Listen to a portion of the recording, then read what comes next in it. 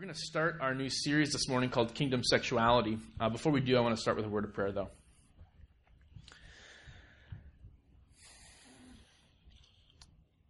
Oh, Father, your word is truth. And so we ask now, in the preaching of your word, that you would guide us into your truth. Lord, we want our minds, our thoughts, our public and private lives to mirror and reflect the truth of your word and the truth of your gospel. And so we ask that you would shape us now through the preaching of your word and the power of your Spirit's ministry in our midst, for the glory of your Son, Jesus. Amen. Well, when I was 12 or 13, my dad and I took that fishing trip. At my mom's prompting / urging / telling him, you have to do this, we scheduled a trip and we went to South Dakota to slay walleyes together for a few days.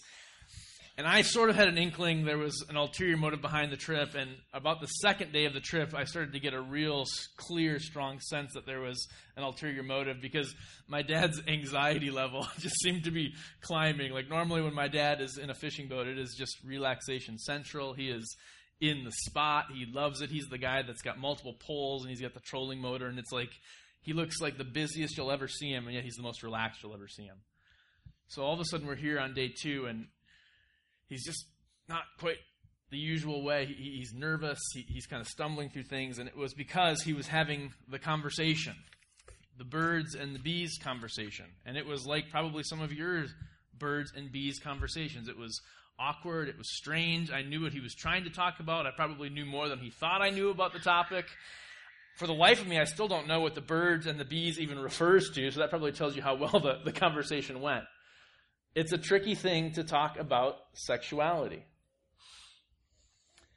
If the usually awkward, sometimes downright creepy, often embarrassing way dads have tried to tackle the subject isn't what we're looking for when we think about what sexuality is all about, then where do we look? Where do we go? Because here's the thing, we need to look somewhere, and that's why we're having this series on kingdom sexuality.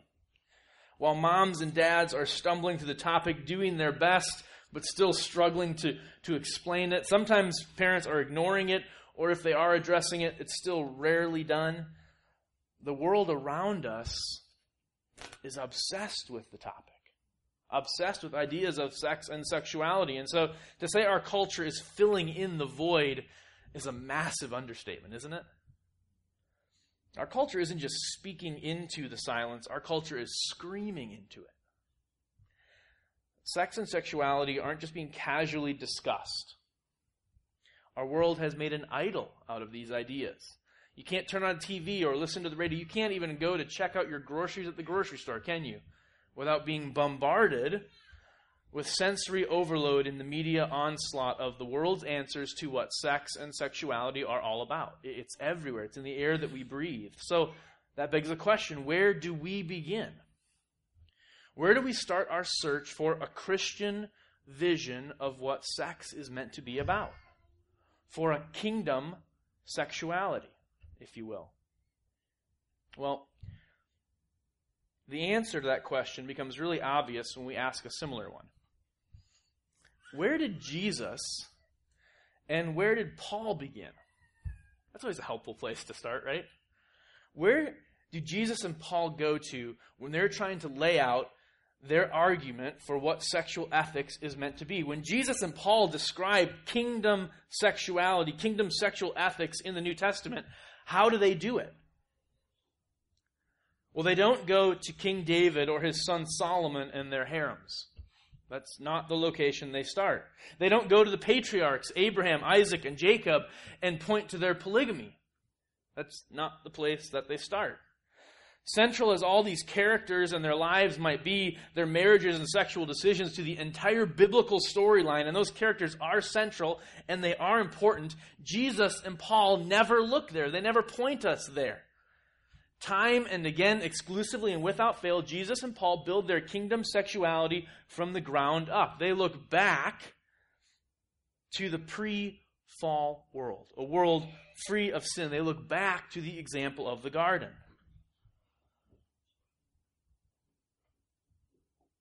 The kingdom's vision for sexuality starts by looking at the monogamous marriage of Adam and Eve in Genesis 1 and especially Genesis 2. So that's exactly where we're going to go this morning. We're going to have a two-part opening to the series called Sexuality by Design. Part 1 will be this morning. We're going to look back specifically at how God designed it in the beginning. So we're going to turn our attention. But first I want to acknowledge something else. The reason for this whole series, it is not reactive. We're not having this series because of all the stuff that's happening out there in the culture and the world around us. That's not the motivation for it. We're not going to talk about this because when you go outside, it's being shoved down your throats by other voices, even though those things are true. We're talking about sex and sexuality because it is God's good creation. Not just that, it's something God directly addresses countless times in Scripture. There's an entire book just about the beauty of marital intimacy, Song of Songs. We're going to go there a little bit next week. Uncomfortable dads might try to avoid this topic, but God does not. He addresses it head on. God is not embarrassed about sex. And He is sovereign, think of this, over the very sex-obsessed culture that we live in. He's not powerless and impotent to proclaim kingdom sexuality, a biblical worldview of sexuality, into the world around us. So we're going to address the topic head on because God designed these things. He's proud of His handiwork just like He is all of creation. And if God isn't ashamed of sex and sexuality, then we aren't going to be either. We're going to be appropriate. We're not going to be crass or vulgar, but we are going to address the topics head on in a forthright way. Not only this, even if our sin-infested world, after the serpent's mischief, we need to recognize that the gospel has the power to redeem and reclaim sex for God's glory. So even as the culture around us has this cacophony of voices telling us their version of what these topics are about, we can't be sitting on the defensive, thinking they have the high ground. There are many voices, and they have big, powerful speakers. But our God and the gospel is more powerful still. And the truth of His word is on our side. This isn't a subject lost to Satan's domain where the faithful now fear to tread. Not at all. The gospel is able to cut to the heart of the world's idolatry on this subject, to diagnose the disease, and to provide a cure with the gracious power to change how we think about sexuality and how we practice sex. That being the case, turn with me to Genesis chapter 2. We're going to start in verse 18. We're going to read all the way to the end of the chapter. Later on in today's message, we'll jump back to chapter 1, a sister passage. But for now, we're going to start in Genesis chapter 2, beginning in verse 18. Hear God's holy and authoritative word. Then the Lord God said, "It is not good that man should be alone. I will make him a helper fit for him." Now, out of the ground the Lord had formed every beast of the field and every bird of the heaven, and brought them to the man to see what he would call them. And whatever the man called every living creature, that was its name. The man gave names to all the livestock and to the birds of the heavens and to every beast of the field. But for Adam, the man, there was not found a helper fit for him. So the Lord God caused a deep sleep to fall upon the man, and while he slept, took one of his ribs and closed up its place with flesh. And the rib that the Lord had taken from the man he made into a woman and brought her to the man. Then the man said, "This at last is bone of my bone and flesh of my flesh. She shall be called woman because she was taken out of man. Therefore a man shall leave his father and his mother and hold fast to his wife. They shall become one flesh. And the man and his wife were both naked and were not ashamed." The word of the Lord. May he write its truth upon our hearts. We see in Genesis 2 that sex and sexuality is God's design. Sex and sexuality is God's creation. The word sex never appears in the opening chapters, but it's there. The description of husband and wife becoming one flesh, of Adam and Eve being naked and unashamed, shows us unequivocally that sex, like everything else in God's creation, is originally good. It's intended for our joy, and ultimately it's meant to bring God glory. Sex is good, it's meant for our joy and pleasure, and it's ultimately designed, like everything else, to bring glory to its creator. When we say sex is good, we mean that when it's approached and practiced in the way God intended, it is exceedingly beautiful. Sex and human sexuality are awe-inspiring in their original form. And we'll see through this series, the grace of the gospel has the power to return them to that sacred state. When we say that sex is intended for our joy, it means sex is intended for pleasure. Like a beautiful mountain vista or the wonderful smell of the ocean surf as the waves come in, the entire physical world is created with an eye to serving and enhancing the joy of creation's masterpiece, mankind, male and female. Creation is created for God's glory, but Genesis 1 and 2 makes clear, creation, the garden, it's created for man to enjoy it, for him to flourish in the midst of it. Sex is included in that. When we say sex is designed for God's glory, we say that sex is never, ever an empty act. It's never just a physical thing. And sexuality is not simply a modern notion, something discovered and propagated by sociologists and psychologists and scientists only in the 20th century. Now it goes further, much further back. It was conceived by God and created for His glory and for our joy. So let's take a look at how God designed it to function.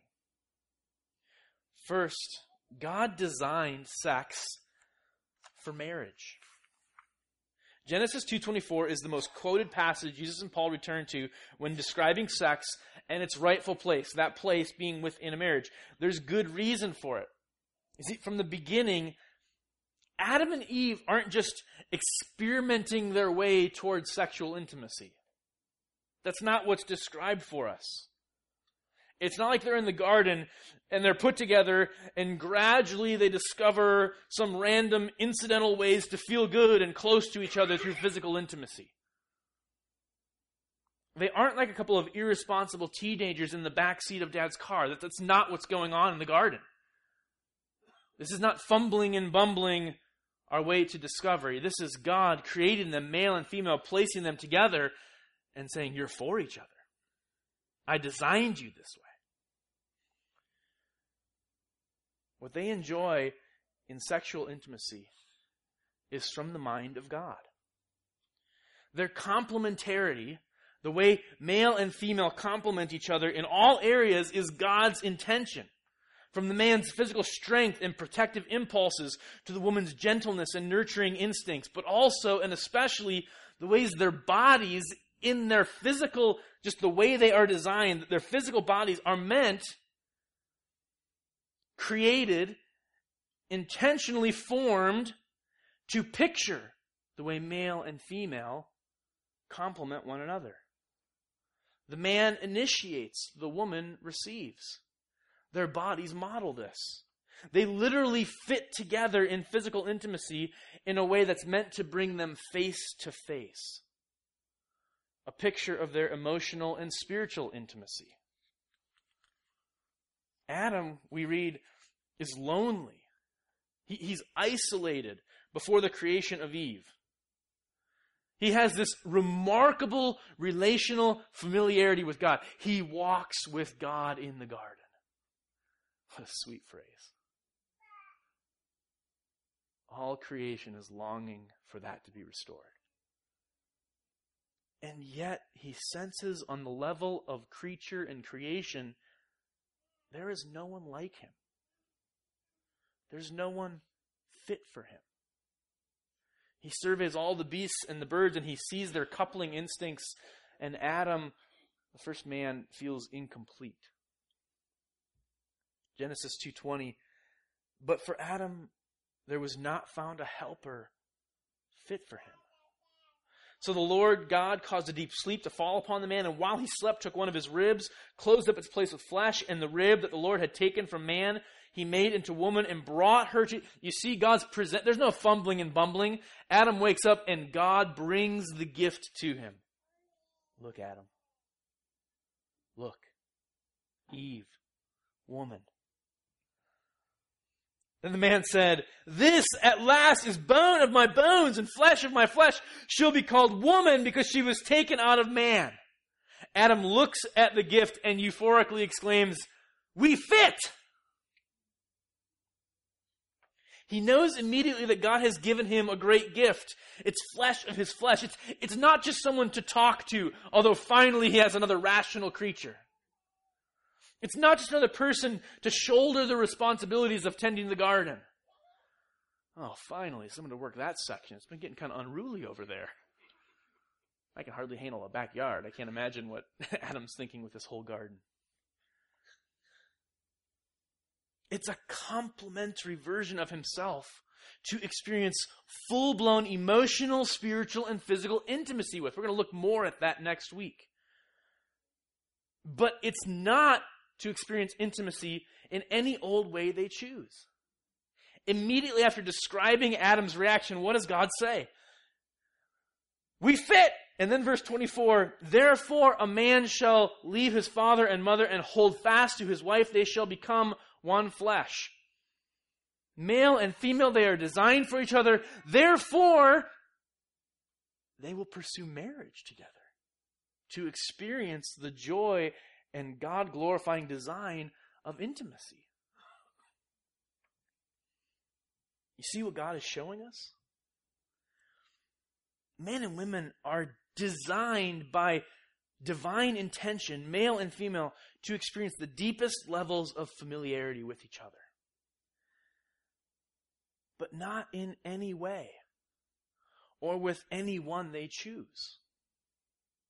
The closeness of sex is designed only for marriage between one man and one woman. Now, our culture thinks that's an insane idea. At the very least, the idea that you'd wait to experience sex until you're married seems very strange and very foreign. Even if you think you want to marry a person, our culture would tell you at least have to test drive the car before you buy it. A Huffington Post article recently had this title, Sex Before Marriage, 5 Reasons Every Couple Should Do It. And the article's tone was basically just like, this is settled ground. You are a crazy person. Go back to Puritan times and put on your black hats and your black dresses if you believe anything but this. And here's the obvious logic of why this is the way that it is. To wait to experience sex until marriage is just silly, but this article even goes so far as to say it's dangerous. One of the points is that premarital sex is important. Premarital sex is important because you have to ensure people, don't you understand, that there needs to be chemistry. There has to be compatibility before you commit to this one person for the rest of your life, if that's kind of how you want to define marriage anyway. And it's not just publications like the Huffington Post. A Christian camp counselor recently revealed his surprise over the summer when a camper essentially asked the same question. If I wait, what happens if I get married and I'm not compatible with her? It's much less in your face. It's much less combative. It's genuine seeking of an answer. But in this teenager at the Christian camp, there's a real expression of the culture's perspective. Don't I have to figure out if we work together first? this gets several things wrong. First, God has designed men and women to inherently be compatible. Remember Adam's realization? We fit. It wasn't that Adam got lucky. There's only one option. Whew! Thank goodness we've got chemistry. It'd be really awkward if I had to hang out with her in the garden for like the rest of our lives and we just didn't work. And sexual health and marriage, this is so helpful. God designed it so that we would complement each other, that we would fit. More than that, though, sex isn't, this is helpful, this is important. Sex isn't exclusively about pleasure and performance. Longing for a healthy and exciting sex life and marriage is not wrong. It's a good thing. God wants you to experience that. He created the gift for you. They're goals that God would want every husband and wife to have. But those are not the ultimate goals of a marriage. Sexual health and marriage comes from relational and spiritual health, not vice versa. Sexual health happens when there's relational and spiritual health. Those are the foundation. Sexual health is the wellspring that comes from them, not the other way around. Genesis shows us sex was created for man, but man was not created for sex. Sex is created for man, but the only purpose of man is not just to have sex. It's God's gift, but it's one to be experienced only and exclusively between a husband and a wife. Compatibility isn't even the main issue. It's intimacy that can only be fostered in the confines of marriage. Authentic compatibility happens when a husband and wife unconditionally love each other and unconditionally commit to each other. Now, does sexual dysfunction happen in marriage? Yes, sometimes, and for a variety of reasons. Fallen bodies that get older. Sinful tendencies that create relational disharmony that affect the sexual health of a relationship. But one of the gospel's fundamental reminders in marriage is that two sinners are entering into a union. And here's the good news. These two sinners entering into this union aren't left to their own devices. God commits His grace to marriage. He commits His common grace. In other words, it's not just the Christians that get special helpings of grace in marriage. Marriage is a common grace institution. Should unbelieving people get married? Unbelieving men and women who love each other and are willing to commit to each other? Should Christian pastors do those ceremonies? Absolutely, unequivocally, yes! Marriage is God's design for sexuality. There's common grace given for marriage. And the gospel also promises there is special grace given for His children. He promises that He redeems broken, incompatible, self-absorbed sinners. People whose chemistry fizzles out after 3 years. Empowering them to become and model the one flesh union of marriage. Empowering them to image forth the mystery of Christ as the bridegroom and the church as the bride. To give living analogy to the gospel itself. It's designed for marriage. It's also designed for procreation. Might not have been one that you saw coming.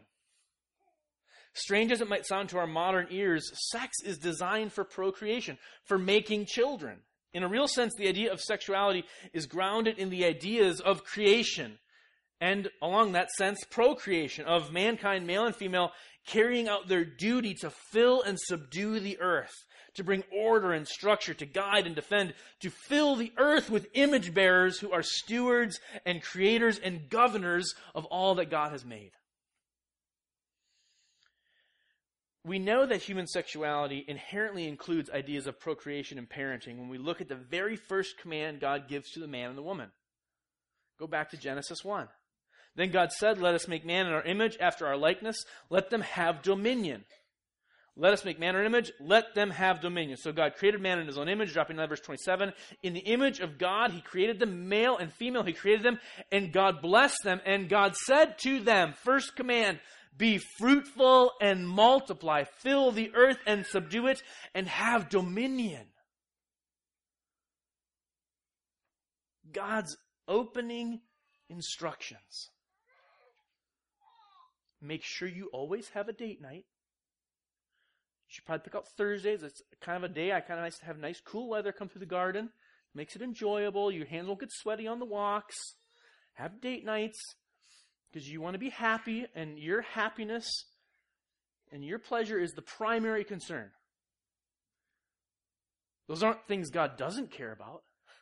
But his first command isn't mark off Thursdays as date night. No, the first command is fill the earth, be fruitful, multiply, subdue this creation. Procreate, bear children, and exercise dominion. Govern everything I've made. It was God's design for sex to happen within marriage, in part because it was God's design for sex to spawn children. You get why that's important? God designed sex to spawn children, and so God designed that sex would happen within marriage because he wants to make sure that kids happen in a healthy context. Because God wanted an orderly world, because he's wise and he's good and he knows what's best, he wants us to grasp who we are as image bearers. He wants children to grasp who they are as image bearers. And so God intended for a stable context of committed mother and father to raise those children, giving them an example of male and female together, man imaging forth the Creator.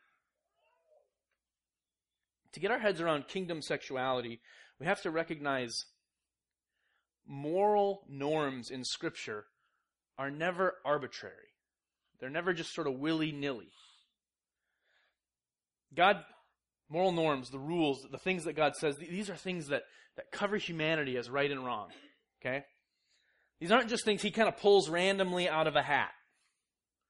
And maybe we'll add a few more. It looks like it's a little short. Well, maybe a little bit more. That's not what's happening. He's not like your kids at the frozen yogurt bar. You know, you go to those frozen yogurt bars and it's like there's all these different flavors. And first of all, your kids are going and they're like getting like the strawberry cheesecake and then like the hot fudge. And it's like these, what on earth are you putting together? That is an unholy creation, son. Not to mention you take the strawberry cheesecake and now you're putting Butterfinger chunks on top of it and marshmallows and those weird, strange, they cannot be okay for you, bubble fish egg looking things that they love to put on. I have no idea what's inside those things, but I know all the stuff my kids put together with their strawberry cheesecake, which they just randomly picked because it kind of looked good and it was pinkish in color, should not all be put together in their yogurt. It's just a total ad hoc creation. As much as I can pile on here is going in there. That's not how God sets down what is moral, what is right and wrong.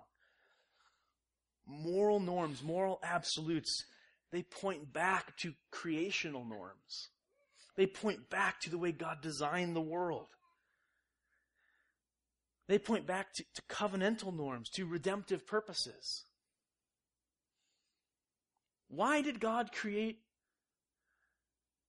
sex for the purpose of procreation? Because he knows the fall is going to happen. He knows he needs to bring a redeemer. He needs to bring a seed.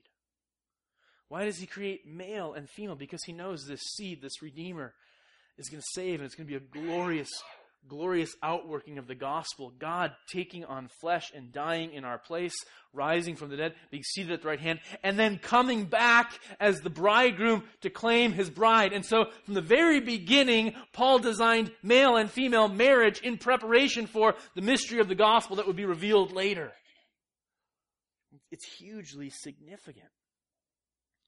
The fact that sex has to do with procreating children isn't incidental or arbitrary. It's because God designed it that way. It's part of God's redemptive story arc. Salvation will come through Eve's seed, Adam's descendants, and David's heir. If someone were to ask, why did God create sex? Part of the answer must include so that we would produce children. After the flood with Noah, God repeats the command. Hey, we're going to do a little bit of a restart here. And Noah, be fruitful and multiply, fill the earth, subdue it. No one would have questioned this. No one would have questioned this until 1957. The advent of the pill and contraception. Suddenly people could control procreation. Before this, it was impossible to have sex often and for a long time without ever having to worry about the inevitability of pregnancy.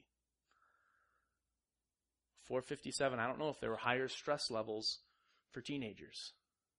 But there might have been. Because there is an inability to manipulate how they were designed to work when they stepped outside the bounds of how God created sexuality to function. The pill planted the seed that has taken root and grown to maturity. That sex really doesn't have to have anything to do with pregnancy and children if I don't want it to. Now, I'm not saying the pill and all contraception is wrong and never to be touched and totally off limits. That's not what I'm saying. But we have to recognize the way that it was a game changer. The way it affected our notions of what the purpose of sex was. Even if someone forgets the pill, now they can visit the abortionist and remove the, quote, unwanted pregnancy. Unwanted implies accidental. But there's nothing accidental about sex resulting in children. It was designed to do that. Now, that is not all that sex is for. We can overemphasize this and lose sight of the other aspects. We'll touch on this next week a little bit. The Reformers and the Puritans are brilliant on this point, pushing back to the medieval sense of theology that people who abstain from sex are more holy. Sex is really this base thing that people do. It's really never not in some way sinful. They push back and say, no. But there's also the reality that each time a husband and wife has sex, procreation doesn't have to be their goal. But through the grand arc of things, God's design is that healthy sexuality in marriage is meant to include the potential for children. There's something wrong with your mentality if going into the wedding night, you have the man go in and visit the doctor and have that procedure that all men so fear and dread. Why are you doing that? Well, we've decided we just don't want anything to do with it. There's a little impulse in us that pauses, doesn't it? And says, what? Wait, what? When the pill came on the scene, it ushers in the whole idea of sexual liberation. Finally, sex is free from the consequences of children. Women especially are liberated. But we have to ask, liberated from what? From the repressive confines of God's design for sex? When sex is permanently divorced from procreation, it risks becoming an inherently selfish act, either for the individual or the couple. But in God's design, the role of procreation ensures that sex has an inherent degree of selflessness. Even when the couple isn't trying to get pregnant, there's a sense of faith in God. We might be actually trying not to get pregnant right now. And yet we're going to have sex trusting that God is sovereign. And if we do, that's one of the intentions of sex. And as a married couple, we know that as we get together for intimacy, to enjoy each other, to pursue each other, to come face to face, if the Lord wills that we get pregnant, so be it. Glory to God, grace will be provided.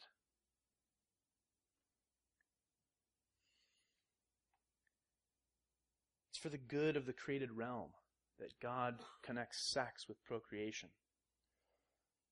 So the world would be filled. It's for the good of society. Bad things happen when the birth rate falls below replacement rates. You look at Europe and the direction North America is even heading. But in Europe, they don't have replacement rates. People have completely divorced procreation from sex. And so the population is getting older and older and older, and it's just this inverted pyramid, and there's fewer and fewer young people working to sustain older people who are getting older and sicker and needing care, and it's just waiting to implode because they're not replacing. The next generation isn't helping to fill. The goodness of multiplying and being fruitful isn't happening. It was designed for procreation. Finally, it's designed for faithfulness. Now that should be an obvious part of just the whole design for marriage piece, but in our culture it's not, and so we need to address it. It's designed for faithfulness. More and more people, married couples included, think of monogamy not as total sexual exclusivity between a husband and a wife. Instead, there's a growing concept of monogamish. I didn't make that term up. There's articles written on this idea of being monogamish. It can mean that you believe in serial monogamy. So in other words, I think it's important to be faithful to one person at a time, but when my relationship with that one person breaks down, the chemistry and compatibility fizzles out, then I move on to the next monogamous relationship. And when that one breaks down, to the next one. I just make sure that in each relationship, there's monogamy and faithfulness. It's serial monogamy. It's monogamish. Or it can mean what I call pigeon monogamy.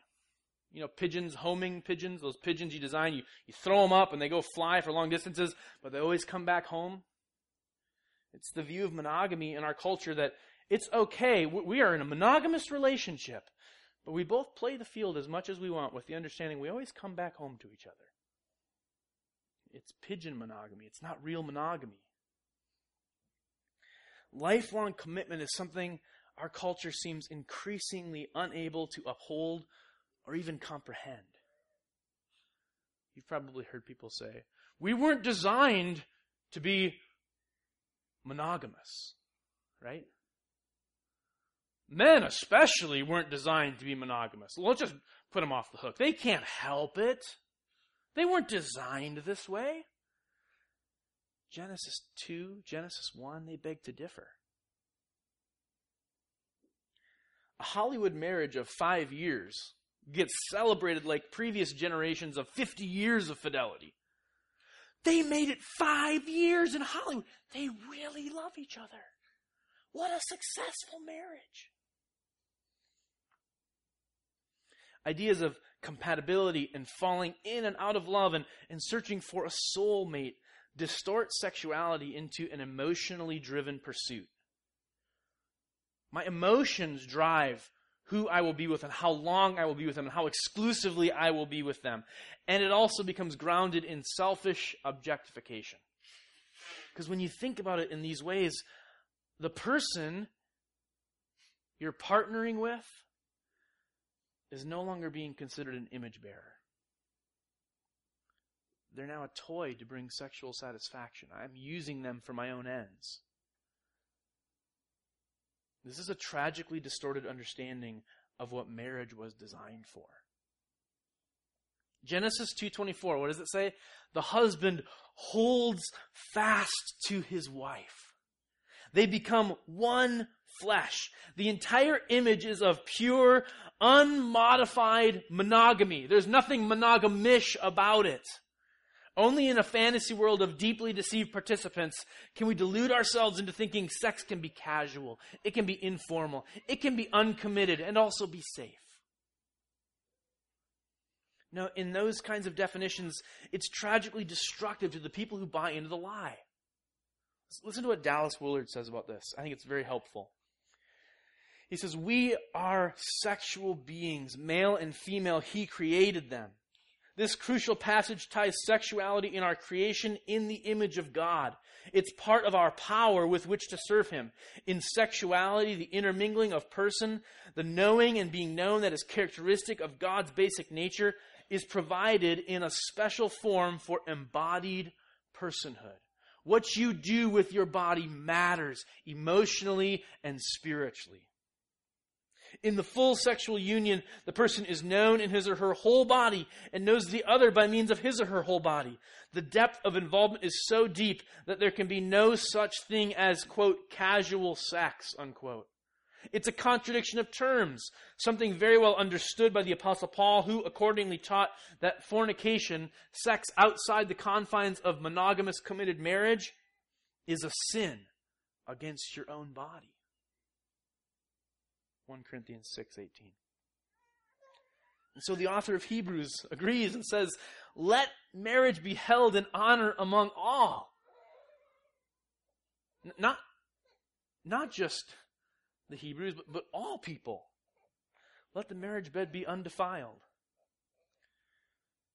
What is marriage? Marriage is a covenant. It's a covenant between one man and one woman. That's what those vows are all about. It's not just a tradition. If you look at the traditional vows, there's meaning steeped in them. It's a popular thing today for couples, engaged couples, to write their own vows. And that can be a beautiful thing. But when a couple says they want to write their own vows, I actually encourage couples to write their own vows. I also tell them, I want to read them to make sure that your vows also include the sense that we're covenanting together. That these aren't just flippant, I really like you, your dimples make me smile. I can't wait to see you in the morning and have muffins with you at the breakfast table. No, vows are more than that. Marriage is designed to produce holiness, to bring joy, and to image forth the gospel of God's glory. And so faithfulness in marriage as the context for healthy sexuality is incredibly, irreducibly important. There's no healthy sexuality outside of it. Faithfulness matters because covenants matter. And covenants are a huge deal to God. Covenants are these binding agreements between two parties, but they're way more than just a contract. They're vows and promises that bring two parties into relationship, that binds them together. In the Old Testament, when there's covenants made, there are blessings and curses. The blessings are tied to being faithful to the covenant. These blessings will come to you. The curses are tied to the one who breaks the covenant, who treats it flippantly, who just cares about dimples. When God enters into covenant with Abraham, He tells Abraham his name. God's very character is on the line if he fails to keep it. He puts a bunch of animal guts on the ground and He walks through them. In other words, if I break this covenant with you, Abraham, let me be as destroyed as the animal guts. I'm on the line in this. So we hear so many passages in the Old Testament talking about God's faithfulness. They celebrate His faithfulness. They claim His faithfulness. They remind God of His faithfulness. You are the faithful God. You are steadfast. You are patient. Your loving kindness knows no ends. You are a forgiving God. You are faithful to your promises. God's reputation is bound up in His covenant keeping. The same level of significance is behind the covenant of marriage. We see marriage in the covenant language God uses. Leaving and cleaving, that's covenant language. Those Hebrew words are used in covenant ceremonies in other parts of the Old Testament. Marriage isn't just ad hoc. Approach it kind of when the emotion hits you. Keep your vows when it's convenient. That's not the institution of marriage. When a man and woman enter the covenant of marriage, they enter into a union that God Himself not only designed, but a covenant He witnesses and a covenant He ratifies.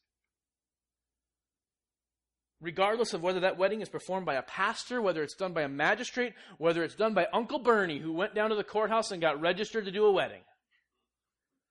God witnesses those covenants, and he ratifies those covenants. Christopher Ashe, this is helpful. Christopher Ashe says in his book, Marriage, Sex, and the Service of God, God's presence at all marriages means that he will hold each party accountable to him for the keeping of these vows. He places the whole weight of divine presence in support of the vows and in judgment on any who threaten or break them.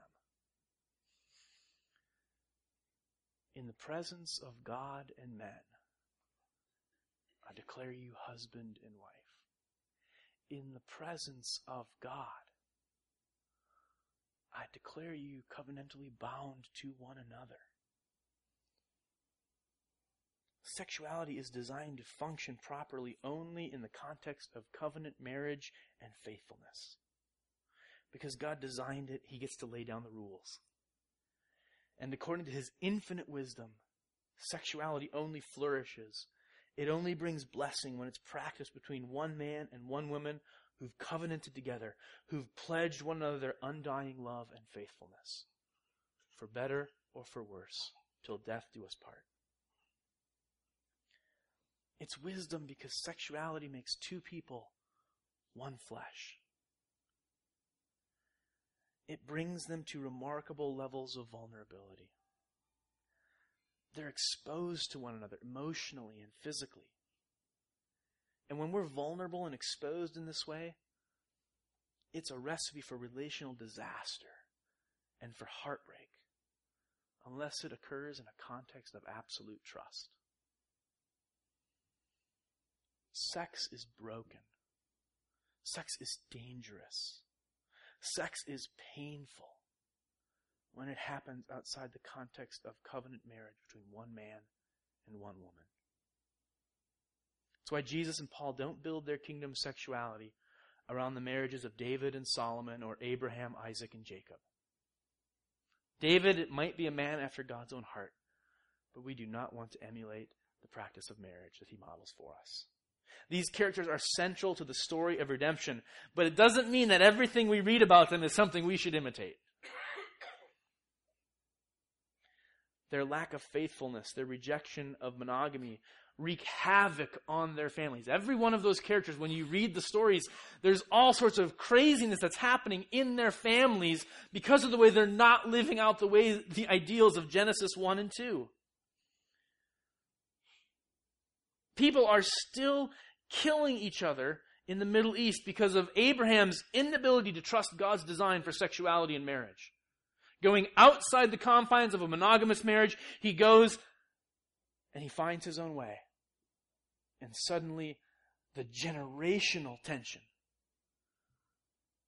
between Isaac and Ishmael. And we're still feeling it's like tossing a little.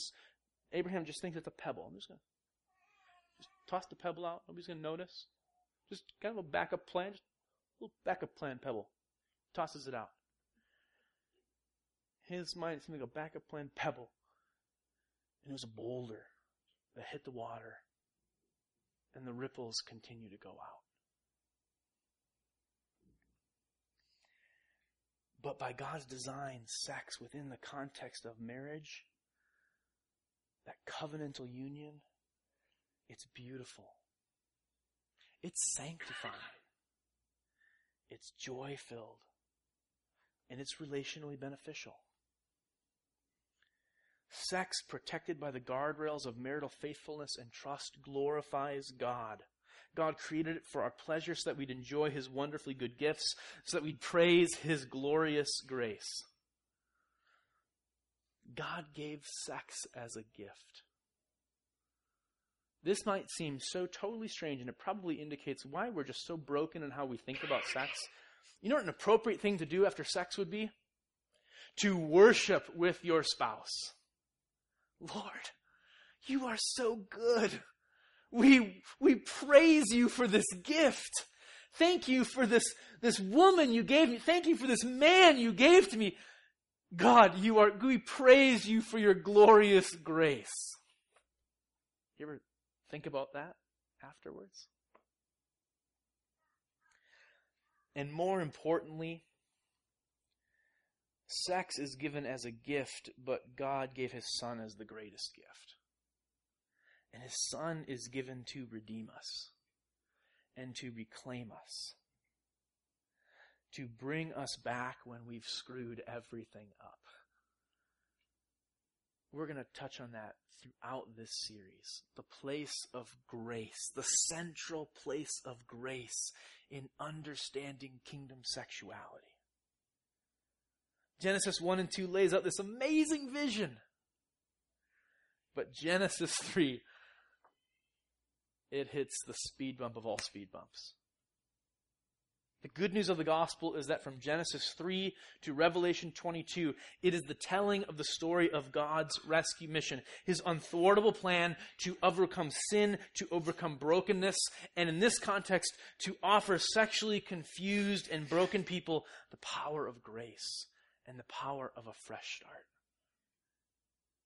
No matter what your history is in relationship to this topic, no matter where you are right now, confused, dysfunctional, outside the guardrails in your practice, inside of a marriage and not practicing it at all, God promises. His name is on the line. This is his institution. He promises to put forward the powerful grace of his gospel because he gave his Son for you, so that he can reclaim you and he can refashion you, so he can prepare you for the marriage supper of the Lamb. Would you bow your heads with me?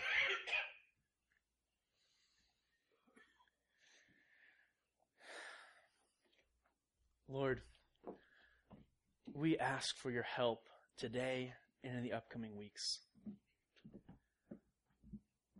Let us see the beauty of your gift given in sex. Let us understand it as you would have us understand it. Let us grasp the truth of your word. And Lord, I pray that you would send your Spirit to be the comforter, to be the empowerer, to be the encourager, to heal wounded hearts. Bathe us in your grace as we consider this topic. Protect us from Satan's darts that would have us think we are too far gone in our understanding or our practice of sex to ever know the beauty of what your word describes. Fill us with hope and confidence that your word is true, and that in your gospel, in the person of Jesus, there is power and there is life. In his name we pray.